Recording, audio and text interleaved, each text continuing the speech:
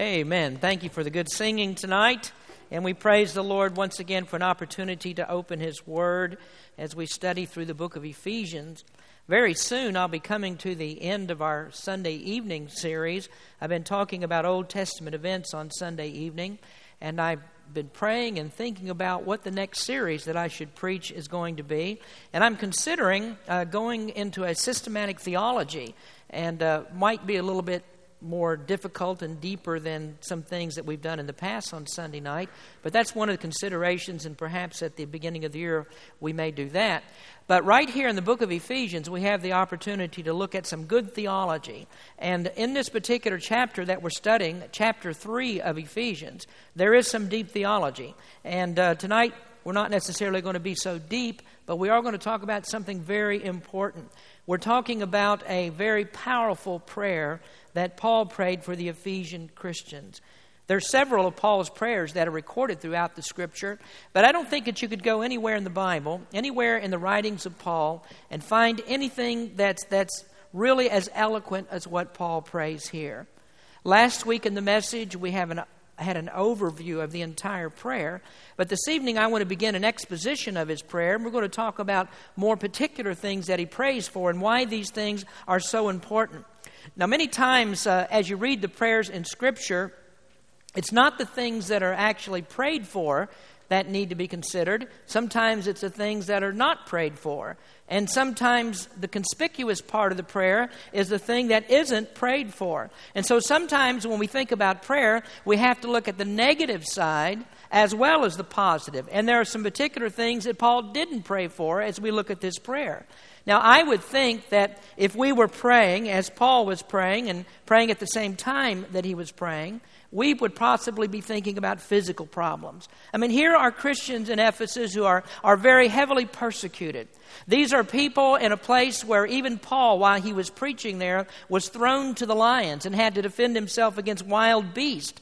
And so you would think that as Paul begins to pray for these Christians, that the first thing that would be on his mind would be the outward circumstances. What's going on with them physically? Perhaps that's what he ought to pray for. But we notice in this prayer that Paul doesn't even talk about that. We might also think that Paul would pray for their physical nourishment, because we know this, that when people in the first century, especially in a place like Ephesus, when they came to know the Lord and when they confessed their faith, many times they were ostracized. And so that meant that they might lose their jobs. They might lose their living. They might lose a business. But we see that that's not what Paul prays for here. At some point, Paul probably did pray for these things for these Christians. I have no doubt that he did. But in this particular prayer, he's praying for more significant things because he's praying about spiritual matters. And that's the thing that's on his mind. Then we also notice about this prayer that it's not a general prayer. Sometimes we'll pray very generally. We may get up and we just say, well, Lord, bless all of your people. Just give everybody a blessing. There's not anything necessarily wrong with praying that way, but it's also good to pray specifically, and we need to do that. Because when you pray specifically and you receive the answer, then you know exactly what that answer is for and what God has done in a particular case. So that's what Paul is doing here. He's praying specifically and he's praying spiritually. He's praying for the spiritual man rather than the physical man. Now tonight I want to consider just one of the petitions of Paul's prayer. In the next 4 or 5 weeks, we're going to break it down and continue to talk about other petitions. But tonight, we're going to talk about just one thing that Paul prayed for. And we're going to read this from the book of Ephesians chapter 3. So if you'd stand with me, please, as we read God's Word. We're going to just read 3 verses here tonight. The beginning of this prayer in Ephesians chapter 3, verse number 14. Paul says, "For this cause I bow my knees unto the Father of our Lord Jesus Christ, of whom the whole family in heaven and earth is named, that he would grant you, according to the riches of his glory, to be strengthened with might by his Spirit in the inner man." Let's pray. Lord, we thank you so much for all that you've done for us. We ask you, Lord, as we consider this petition of Paul's prayer tonight, that you'd help us to understand what's here for us, how this applies to us, and Lord, how we also need to be strengthened in the inner or the spiritual man. We'll give you the praise for this. In Jesus' name we pray. Amen. You may be seated. I want you to look at verse number 16 again, if you would. Paul says that he would grant you, according to the riches of his glory, to be strengthened with might by his Spirit in the inner man. And the subject of the message tonight is strengthening the spiritual man. As we think about the kind of prayers that we ought to pray and Christians ought to pray, we need to consider this, that there is more required of Christians simply than they just be Christians. Now, this is for sure, that when you come to know Jesus Christ as your Savior, when you're born again and you enter into the kingdom of God, that's the greatest moment of your life. I don't think any one of us would argue that coming to know Jesus Christ as our personal Savior is the number one greatest experience that you'll ever go through. But unfortunately, for many Christians, they are saved, they are at that point, but they just don't go any further. They're content to know that they're saved, but they don't progress any further in their Christian life. They're content to know that they're in God's kingdom. They know Jesus as the Savior. They are convinced, I'm not going to hell, I'm going to heaven. I'm all right in that regard, but that's enough for me. I really don't need to know much more than that. But as we read the Scriptures here and what Paul is praying for, that's not the idea that he has for these Christians. And if that were his idea, we wouldn't even be reading the book of Ephesians. He wouldn't even be talking about these things. He wouldn't waste his time writing this book if all there was to the Christian life was simply to know Jesus as the Savior. That's important, but that's not all there is to being a Christian. So why does Paul spend more time? These people are saved, they're on their way to heaven. So why does he deal any further with them? He's been to Ephesus. He's preached the gospel to them. They have received Christ. What's the need of talking more about this? Well, we're reading more here in the book of Ephesians because there is more. There's more to know. There's a deeper, meaningful Christian life that's out there, and Paul wants to help these Ephesians attain that better life. Jesus' words were, I am come that they might have life. But Jesus didn't stop there, did he? He said, I am come that they might have life and that they might have it more abundantly. And so this is what Paul is talking about. Paul's intention is to get these people to the abundant life so that they enjoy their life while they're living. And of course, many Christians don't. Many Christians don't enjoy their life while they're living. They're looking for heaven, they're hoping to get there, but they're not really enjoying their Christian life. Now, we would think that in order for these people to enjoy their life, that they do need to get rid of that persecution. They need to get rid of all these problems of the physical man, the things that lie outside of their spiritual man. And that's what we need to get rid of. And if we have all of that right, then we can be happy in our lives. But the abundant life and being filled with the fullness of God is not attained by the physical. It's not the outward circumstances that bring a Christian happiness. Now, the only way that we can have this and we can achieve the kind of life that Paul talks about and what Jesus talks about is to be strengthened with might in the inner man.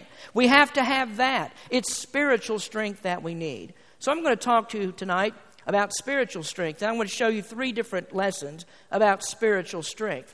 First of all, would you notice the essential strength? Well, in other words, strength is essential for Christians. Strength is necessary. It's essential for you in order for you to live in this world without being so overcome by the world that you end up in depression. And friend, if you're not relying on spiritual strength, you are doomed and defeated in this life. You'll live a defeated life. You'll never be where you ought to be. You'll never be where you want to be. You'll never be where God wants you to be. It's not until you've taken care to nurture the spiritual man or the inner man that you'll find happiness as a Christian. So why do we need strength? Well, we need it for 2 main reasons. First, because of spiritual immaturity. Every person who becomes a born-again believer starts out this way. You start out with spiritual immaturity. You come into the Christian life as a baby. What's being saved called? It's being called born again.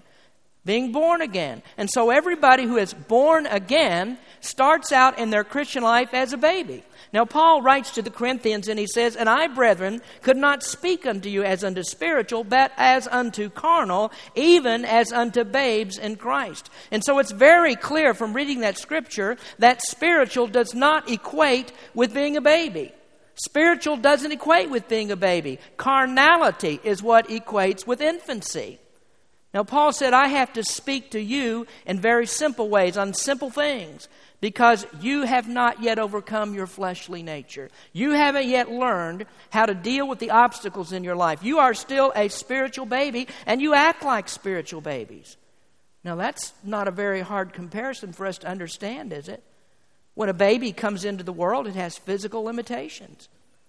Our little baby's over there, if you didn't know it, in the nursery. Clarissa's here with us tonight, and our new little grandbaby's over there. And that little baby has to be nurtured. The baby has to be taken care of because babies can't do anything on their own. And a Christian is the very same way. When you come into the Christian life, there has to be a period of strengthening. There has to be a time of growth and maturing. Now, sometimes Christians are not willing to go through that growth process. And so they want to step into certain ministries of the church. They want to be given certain jobs in the church. They want to be able to do something. But they want to get to that place without the process of going through the spiritual growth. They don't want to go through the attaining of the knowledge, the acquiring of knowledge that's necessary to enter into some kind of a ministry. And you know what happens when you tell them that? When you go to a Christian like that and you tell them, I'm sorry, I just don't think you're quite ready for this ministry. You're not ready for that yet. And you know what happens? They'll get angry about it. They get upset about it. And what do? They act like a baby. They pout and they cry about it. They're angry about it. And the best proof that they need spiritual growth is when you tell them what they need to know, they act like a baby. The other day, Brother Dalton was telling me something. He was telling me about something that someone said. I'm not going to mention any names. But he made a comment that I think fits perfectly right here. There was a person, he said, that made an offensive comment. And this comment could very easily have hurt another person's feeling. And it so happens that the person about whom this comment was made heard the comment. Now, Brother Dalton said, now this person was a mature Christian, and so they're not going to get mad about it. They heard what was said, but they're not going to get mad about it because they are a mature Christian. But he said, there are other Christians who, if they were in that same circumstance, they would not be as mature and they would get mad over this. You know, that's a very good illustration. If you're somebody who gets angry easily, if someone makes an offhanded comment and you get offended by that, and it does this, it stops you from ministry. It stops you from carrying on with what God wants you to do in the church, but you won't do it because you got angry at somebody said. You know what that tells me? No spiritual maturity. There needs to be some growth going on here. So growth needs to take place. And why? Because you need that to weather some storms. You need a growth process so you can be strong and you can get over those petty things that are said. We have to remember something about church, folks. I mean, we're all human. We all say things that we shouldn't say. There are going to be some unhappy moments, that's to be sure. But there will be a whole lot more unhappy moments if you take every little comment that's said and say, I'm done with church. That's all the ministry for me. I'm not even going to be involved because somebody said something. Well, shame on you. Shame on you if you act like that, because that's acting like a baby. You see, it doesn't matter how old you are when you enter into the Christian life. It doesn't matter how old you are, because you start out just like everybody else. You start out as a baby. Now, sometimes when people later in their lives decide that they want to go back to school, there are some colleges and universities that will give you life credits. You ever heard of those? A life credit. You've got certain experiences, and so you go back to school and you can skip some of the introductory courses because you have life experience. But I want to tell you something. When you come into the Christian life as a newborn baby in Christ, it doesn't matter how old you are, and it doesn't matter how much experience you have. There is nothing in this world physically that will equip you spiritually. There's nothing here in this world that will make you otherworldly. It can't happen that way. There are no shortcuts to this. There has to be a growth process. You have to continually grow in order to reach that higher spiritual life. So there's some things that have to be learned. Spiritual maturation has to take place. You know, folks, this is why that I can speak with saved children who act better than saved adults. Because it doesn't matter how you come into the Christian life. At what age? You're still a baby. I don't have to spend any time. Have you seen me in here counseling with little children that got saved about all the problems that they've got? Do you see me counseling with them? But I sure have to spend a whole lot of time with adults because they're still babies spiritually. And that's the truth of the matter. So you need spiritual growth. You need spiritual strength because of spiritual immaturity. Then you also need this because of spiritual animosity. You need strength because of spiritual animosity. In other words, folks, there's always somebody out there who's ready to knock you down and trample on your Christianity. And you know something? There are people right here in your own church who want to knock you down and trample on your Christianity. There are people in your church who will try you like nobody else will.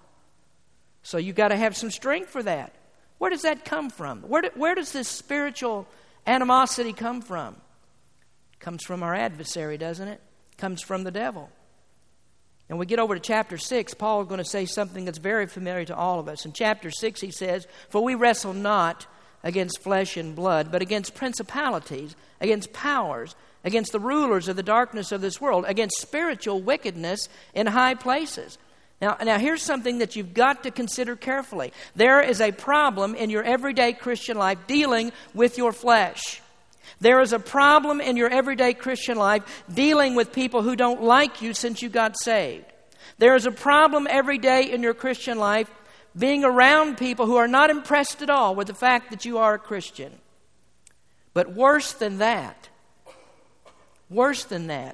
is a spiritual warfare that's taking place in the unseen spiritual world. And it's all around us, even right here at this very moment. There is a spiritual warfare going on. You've got to have the strength to fight that. And you know why it is?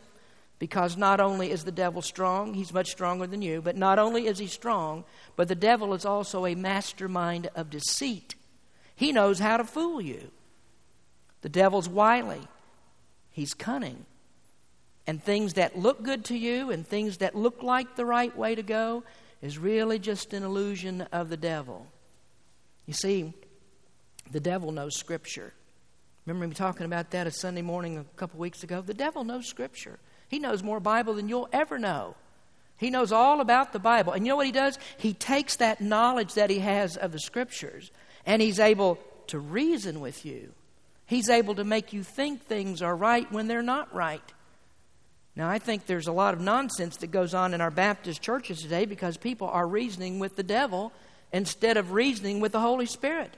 They've let the devil introduce his arguments, and they believe what the devil has to say rather than what God has to say. We need some Holy Spirit conviction to steer us right. Now, here's something else that you need to catch on to very quickly, and I hope you understand this. Many of our fundamental churches are focusing on the outward man as if that's where Satan focuses his attack. I mean, they try really hard to regulate what you are on the outside. And so they're going to spend a lot of time talking about the way you dress and things like that. They've got all kinds of rules and regulations, and they want to talk about that. But they spend very little time talking about the inner man. Folks, the focus of Satan's attack is the inner man. It's not the outward man. He bombards you with innuendos and suggestions and evil thoughts. What does the Bible say? Jesus said in Matthew, "Not that which goeth into the mouth defileth a man, but that which cometh out of the mouth, this defileth a man." Let me tell you something. Cleaning up the outside is not going to help your spiritual strength. What defiles you is what is in the heart. And that's where Satan focuses the attack. Proverbs says, "Keep thy heart with all diligence, for out of it are the issues of life." You don't hear me preach a whole lot about the outward man. Sometimes I do preach about that. But you know why I don't preach a lot about it? Because it doesn't do any good unless what's on the outside is motivated by what's on the inside. And when you've got it on the inside, it'll start to show on the outside. So I'm going to put my focus on the inside, on the inner man, on the inner strength, rather than the outward man. And when I do that, God's going to pull the rest of you along. You'll get sanctified on the outside when you've been sanctified on the inside. So let's don't get the order reversed, what has to be done. Spiritual strength is essential because we come into the Christian life immature as babies, and we face spiritual animosity. The animosity of both men and the devil. Now, the next lesson that we need to learn about spiritual strength is the experienced weakness. Now, I think this should be obvious to us that if we don't have spiritual strength, then we must have spiritual weakness. Most people don't want to be perceived as weak. If you're weak, you want to get rid of weakness. When you're sick and physically unable to do something, if you have to drag yourself around all the time, if you have to pull yourself out of bed in the morning, the thing that is on your mind is getting rid of the weakness and trying to become strong. Well, folks, understand this, that Satan is rarely attacking your body. He spends time dealing with your mind. You know, even doctors tell us that the state of the mind has a whole lot to do with how you feel in your body. And the state of the mind has a whole lot to do spiritually about the amount of strength that you have. So what do we experience? What kind of weakness do we experience? We experience this. We experience the attack on the mind. Satan attacks the mind. One of the fiercest attacks that Satan has is to inundate us with doubt. The thing that Satan wants to do is to get you in a mood of doubt, where you doubt your salvation, where you think that God doesn't care about you, where you think that God doesn't know what's going on in your life, and so he attacks your mind. Now, as Paul writes about prayer here, the greatest enemy of prayer is doubt. Jesus said that we are to believe as we pray. We're to pray that we will receive. Pray as if we will receive, I should say. We believe that we'll receive. Paul said in 1 Timothy chapter 2, I will therefore that men everywhere pray everywhere, lifting up holy hands without wrath and doubting. Doubt's the opposite of faith. And if Satan can keep your mind in a state of doubt, then he keeps you from receiving that essential strength that I spoke about. Satan can also work on your mind with depression. And depression will leave you in weakness faster than anything else that Satan can use. Depression puts you upside down in the world. You know what I mean by that? Depression puts you upside down in the world because someone who is truly depressed is kept from doing the things that get them out of depression. What gets you out of depression? Prayer. But a person who's depressed doesn't want to pray. And so it's an endless cycle that you're going through. I'm depressed, I won't pray. And so I can't get out of depression. Well, how do you avoid depression? Do this. First of all, you understand from day number 1, there is an attack on your mind. Go back to verse in Proverbs. Keep thy heart with all diligence. You know what that means? Not talking about your physical pumping, blood pumping organ in your chest. That's not what it means. Keep your heart with all diligence. That's emblematic. That's emblematic of the inner man. It's emblematic of your mind, of the seat of the emotions of man. And so what we have to do is guard the mind. And if you don't, you'll be ripe for depression. You've got to watch your mind. Now, I think about that sermon I preached a few weeks ago from John. Jesus said this in John 7, if any man thirst, let him come unto me and drink. He that believeth on me, as the Scripture has said, out of his belly shall flow rivers of living water. And you know what Jesus is talking about here? He's speaking to Christians and he's talking about the Holy Spirit.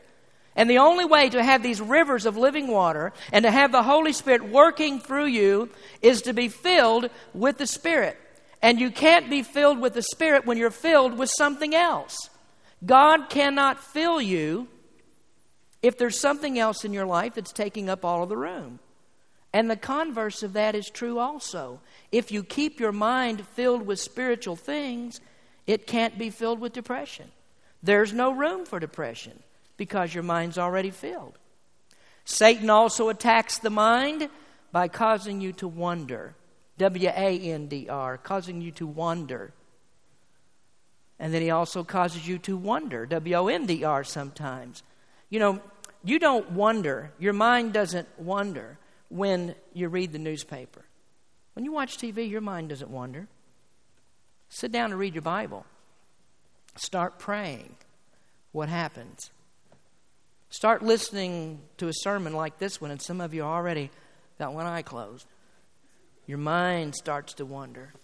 You know, this is why, don't anybody get mad at me, this is why I think it's better to sit up to the front in church, you know, because when you sit in the back, you watch what everybody else is doing, and your mind starts to wander, and pretty soon you're concentrating on what they're doing instead of what's going on up here.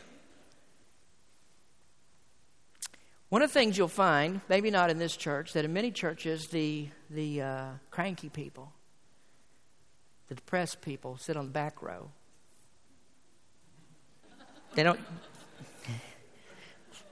don't usually sit up front. And like I say, it's not as bad in this church as it is in some churches, but I've been in churches where the people that you don't have problems with are the only ones that sit on the front row. There's nothing else that's distracting them. So maybe we could do this. Depending on how spiritual you are and what stage you are in your Christian life, we'll call that where you're sitting in church. And so if you're sitting on the third or fourth row, there's room for improvement still in your life. You can still move up. Now you'll notice where I am. I've gotten beyond the rows. I mean, I'm right next to heaven, so that's what happens. Now I better move on. I've lost most of you now. So where else do we experience weakness? Where else? I think also with the apprehension of the truth. One of the best examples to see the weakness of many Christians is right here in the book of Ephesians. Whenever we think about the gospel, we like to present it this way. We like to say that the gospel is so simple that even a little child can understand. And that's true. The gospel is simple. In fact, that's one of the attractions. I mean, that's the appeal of the gospel because it's so simple. You don't have to have a seminary degree in order to get saved. You don't have to know every book of the Bible to be saved. You don't have to memorize Scripture to be saved. It doesn't require that. But while the gospel is simple, it's also amazingly complex. Why do we have such a thing as theologians? Why do people devote their lives to the study of the Bible? Why do we have theologians? Because when you start to study the Bible, you learn there's more there than you could ever fathom. There's more in the Bible than you can ever touch bottom. There's more in salvation itself that you can't get to the bottom of it. And so when we come to a book like Ephesians, there are a lot of people say, well, I don't understand it. I don't understand what Paul is trying to say. And when you get into all that election stuff and that predestination stuff, I don't understand that. And so many people think, I'll just ignore it then, and I hope that it goes away. And that's why you can go to churches and they don't dare step on this subject. They're not stepping into this subject. And when they do, they very quickly display complete ignorance. Folks, you can't run through Ephesians. We're on sermon number 28 right now, and I'm not finished with the third chapter, and I've left out a lot of stuff. There's still so much that we can learn right here. Your mind has to be strengthened to receive these truths. In fact, folks, if your mind is not strengthened, you won't even realize that there's more here than meets the eye. You don't even realize what's behind what Paul has written. You can read the words, but it doesn't mean anything. It takes some spiritual strength to understand these things.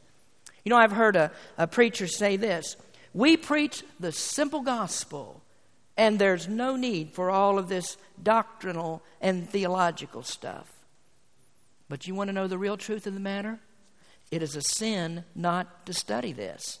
And you know why? Because Paul wrote this to ordinary Christians.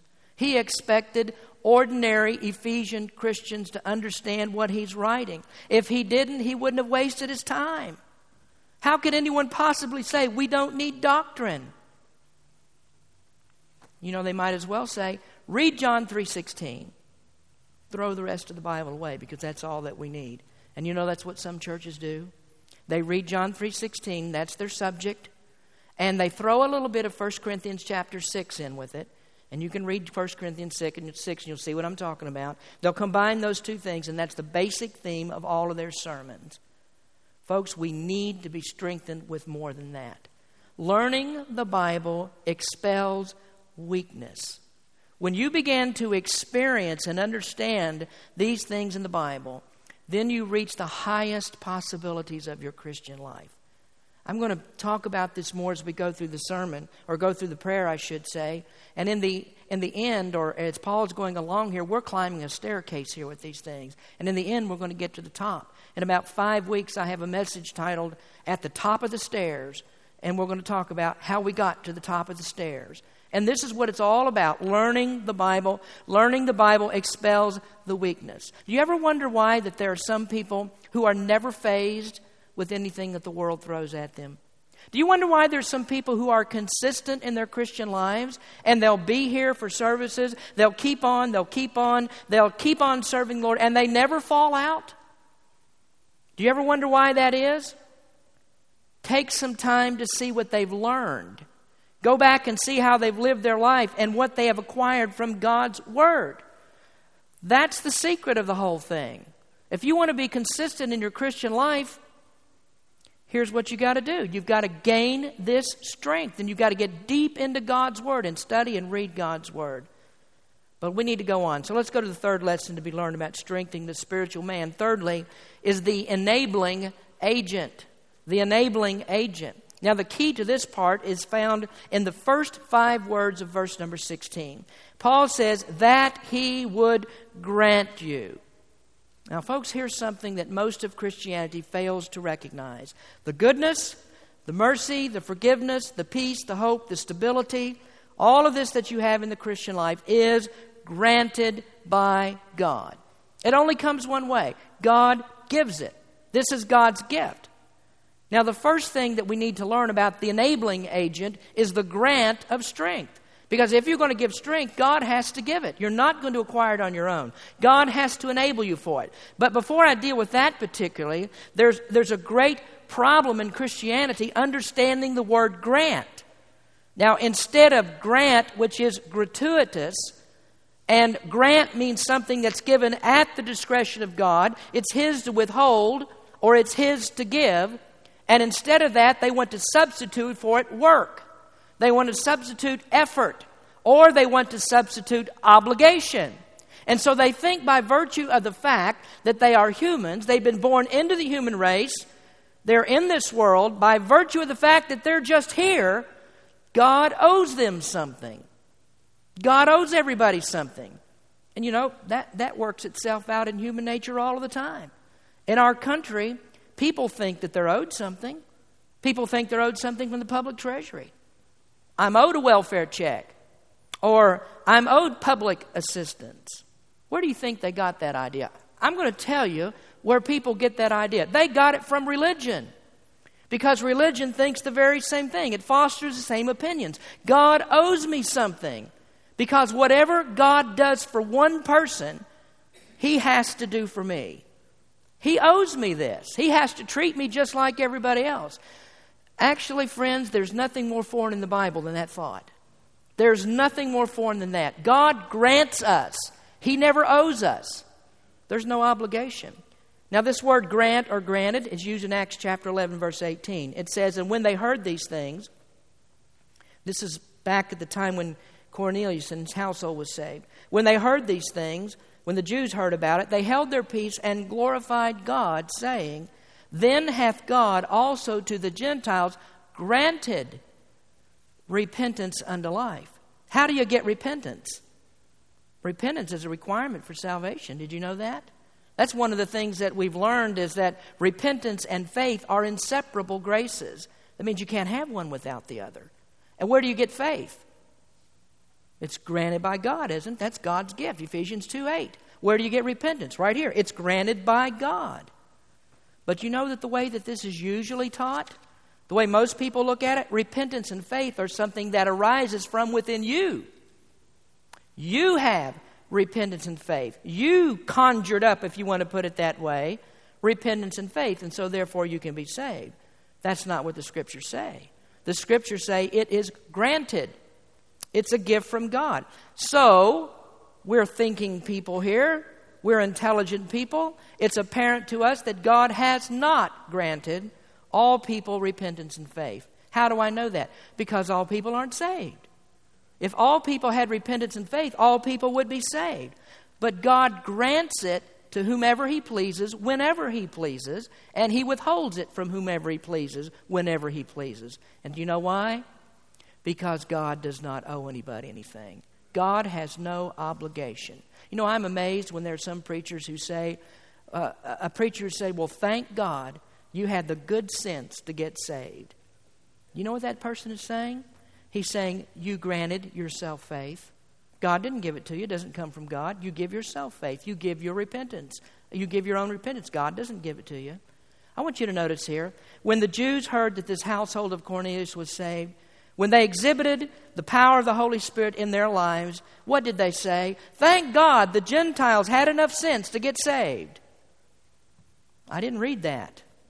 They said, then God hath granted to the Gentiles repentance unto life. God gave it to them. Now, how does that apply to what our subject is? God gives us strength. God is the one who grants strength in the Christian life. You know, you can read the Bible 16 hours a day if you want to. You can read it and read it and read it, and unless you have a grant from God, it'll never mean anything to you. It won't help you at all. Now, praise God for this, folks. He is more interested in strengthening us than we are in being strengthened. Did you hear that? He is more interested in strengthening us than we are in being strengthened. He strengthens us in spite of us, not because of us. You see the difference?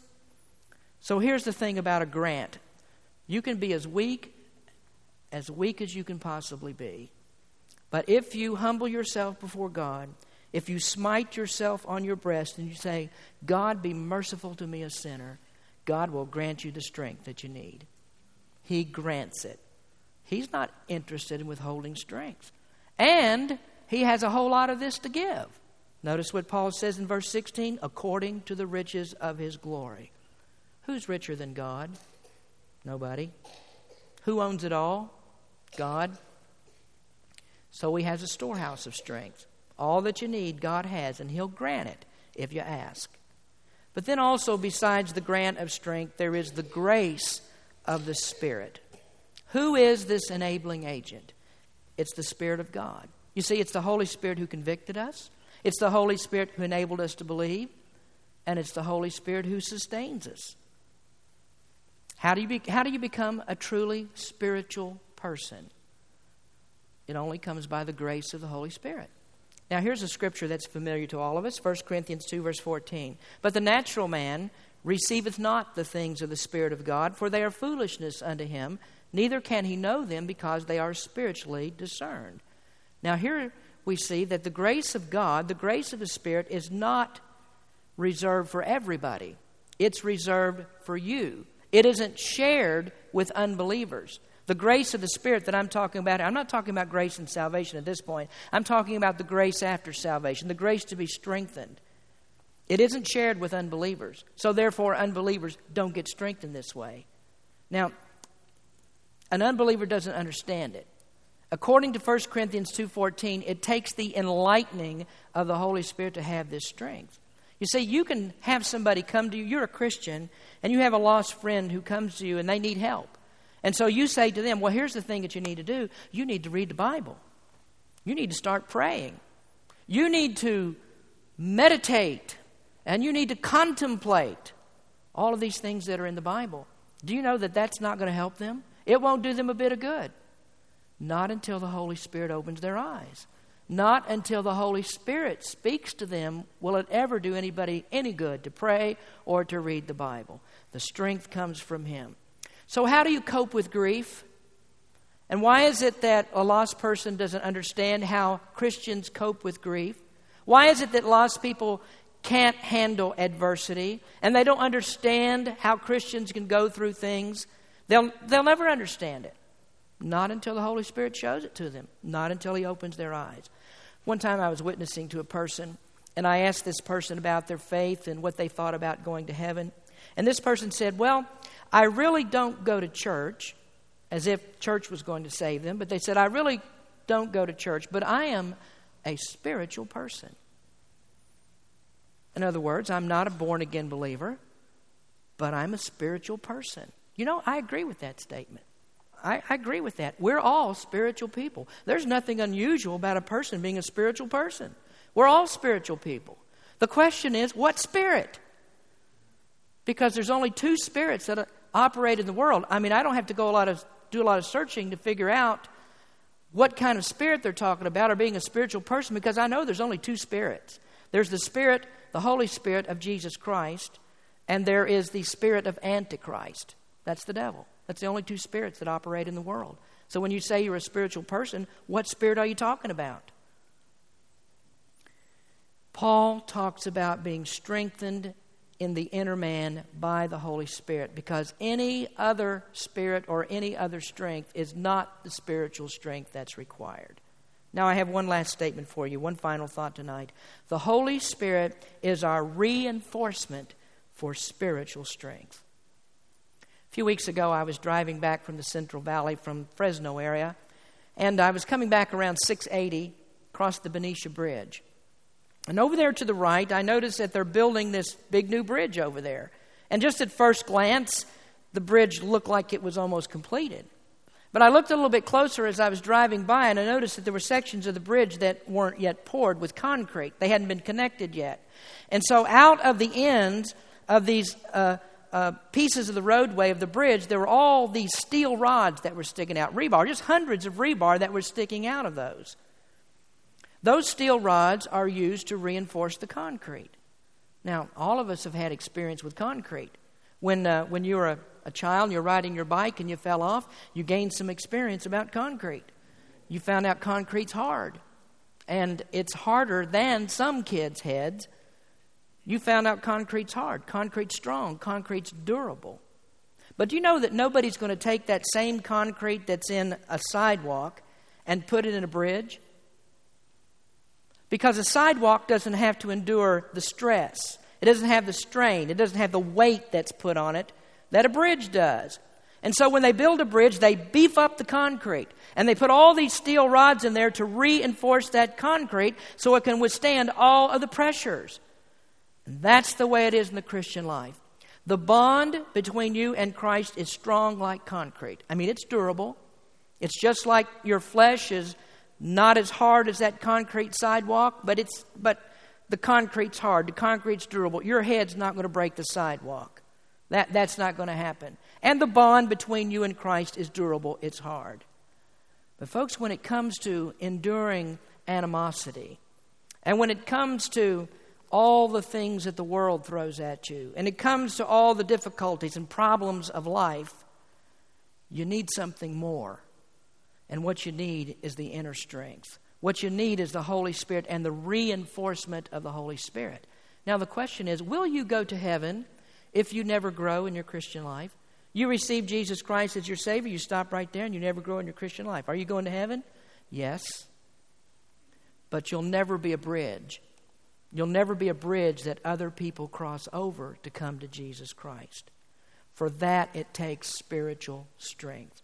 It takes the ability to withstand. It takes the Holy Spirit reinforcing your life. You'll never do it until you're yielded body and soul to the Holy Spirit. So does that describe you? Did you come tonight because you wanted to be strengthened in the inner man? That's what we need. And that's the thing that Paul prays for, to be strengthened by his might in the inner man. Let's pray. Lord, we thank you so much for your word. How we need strength, how we need to be guided, how we need to be reinforced by the Holy Spirit. Lord, I just ask you that we would be more than just spiritual people, but that we would be holy spiritual people. And Lord, I just ask you that you'd speak to our congregation tonight, speak to our folks that, Lord, this is what we would desire. The inner strength that we need to live this Christian life and to be a witness and an example for all those that are around us. Lord, bless us in this invitation time. And may we truly follow you. May we decide to follow you tonight. In Jesus' name we pray. Amen.